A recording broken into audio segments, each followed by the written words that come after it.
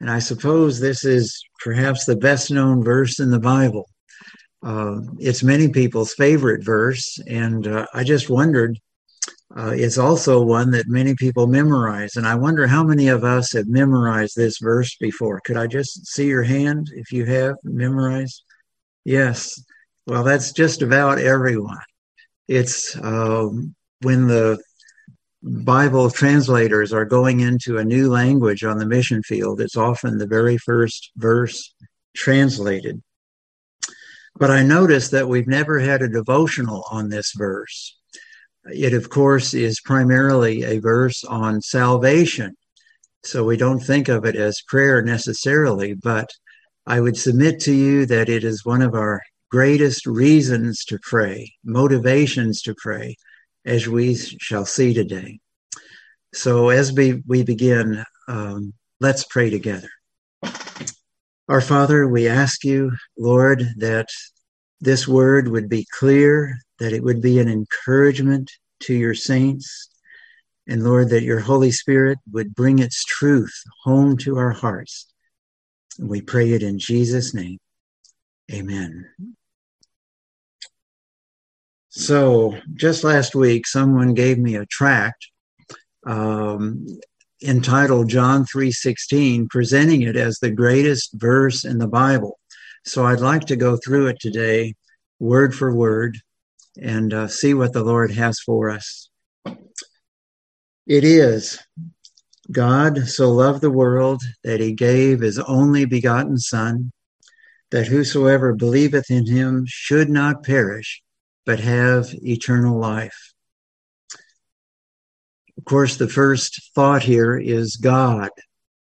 And we see God as the greatest lover. Greater love hath no man than this, that a man lay down his life for his friends.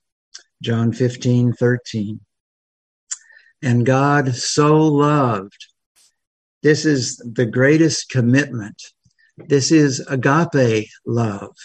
It is the love of decision, not just of emotion. It is the love that loves even when the one loved is undeserving, and no matter the cost to oneself. This is God's love. 1 John 4:8 says, God is love. He is the great covenant-keeping God. God so loved the world. This is the greatest company. World here means either the world of all men that have ever lived, or the world of believers. And we won't get into the theological points today, but let us realize that either way, this is the greatest company ever addressed, probably billions of souls.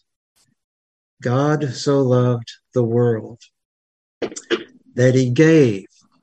This is the greatest act.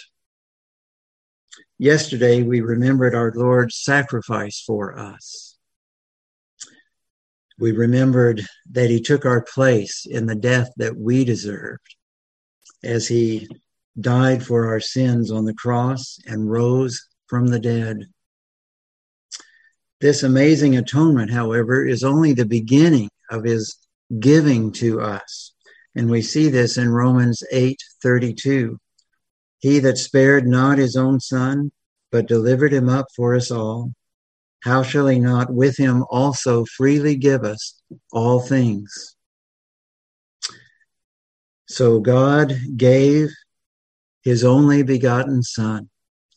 This is the greatest gift. This is the second person of the Trinity.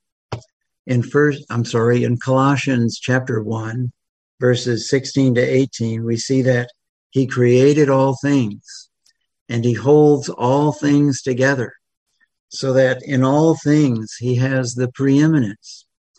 So surely God's only begotten Son is the greatest gift that could ever be given. So God gave his only begotten Son, that whosoever, this is the greatest opportunity, whosoever. It is a free invitation offered to all men to come to Christ And it's repeated throughout the Gospels by the Lord Jesus Christ himself, that whosoever believeth is the greatest simplicity. You know, in our salvation, there is nothing added to faith alone. Faith is trusting in another outside of ourselves. And in Acts 16:31, we have that simple command of the gospel: believe on the Lord Jesus Christ, and thou shalt be saved. That's whosoever believeth in him. And again, we have the greatest person, the God-man, the great object of our faith. That whosoever believeth in him should not perish.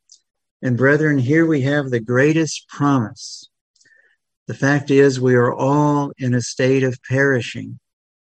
Ever since the fall, we are winding down toward this ultimate end of ending life on this earth.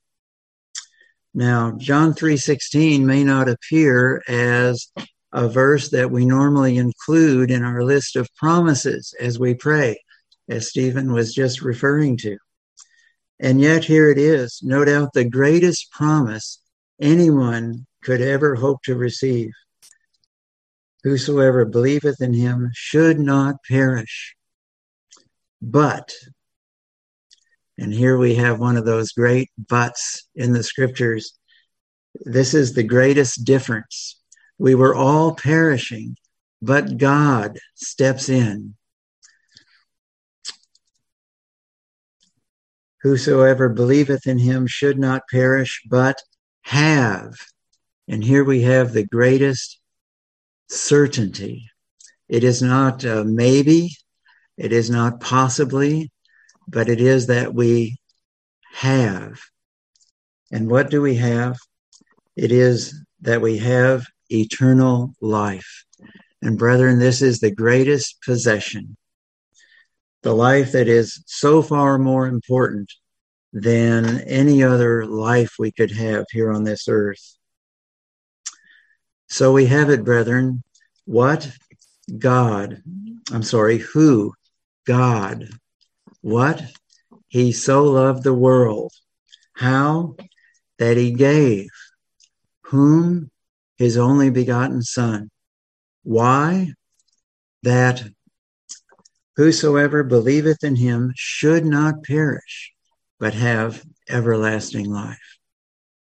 So, brethren, let us always remember our great Savior and this great gift freely given to us, a gift that is also a great promise. His great love for us in this gift is our greatest motivation to pray. After all, we love him because he first loved us. Amen.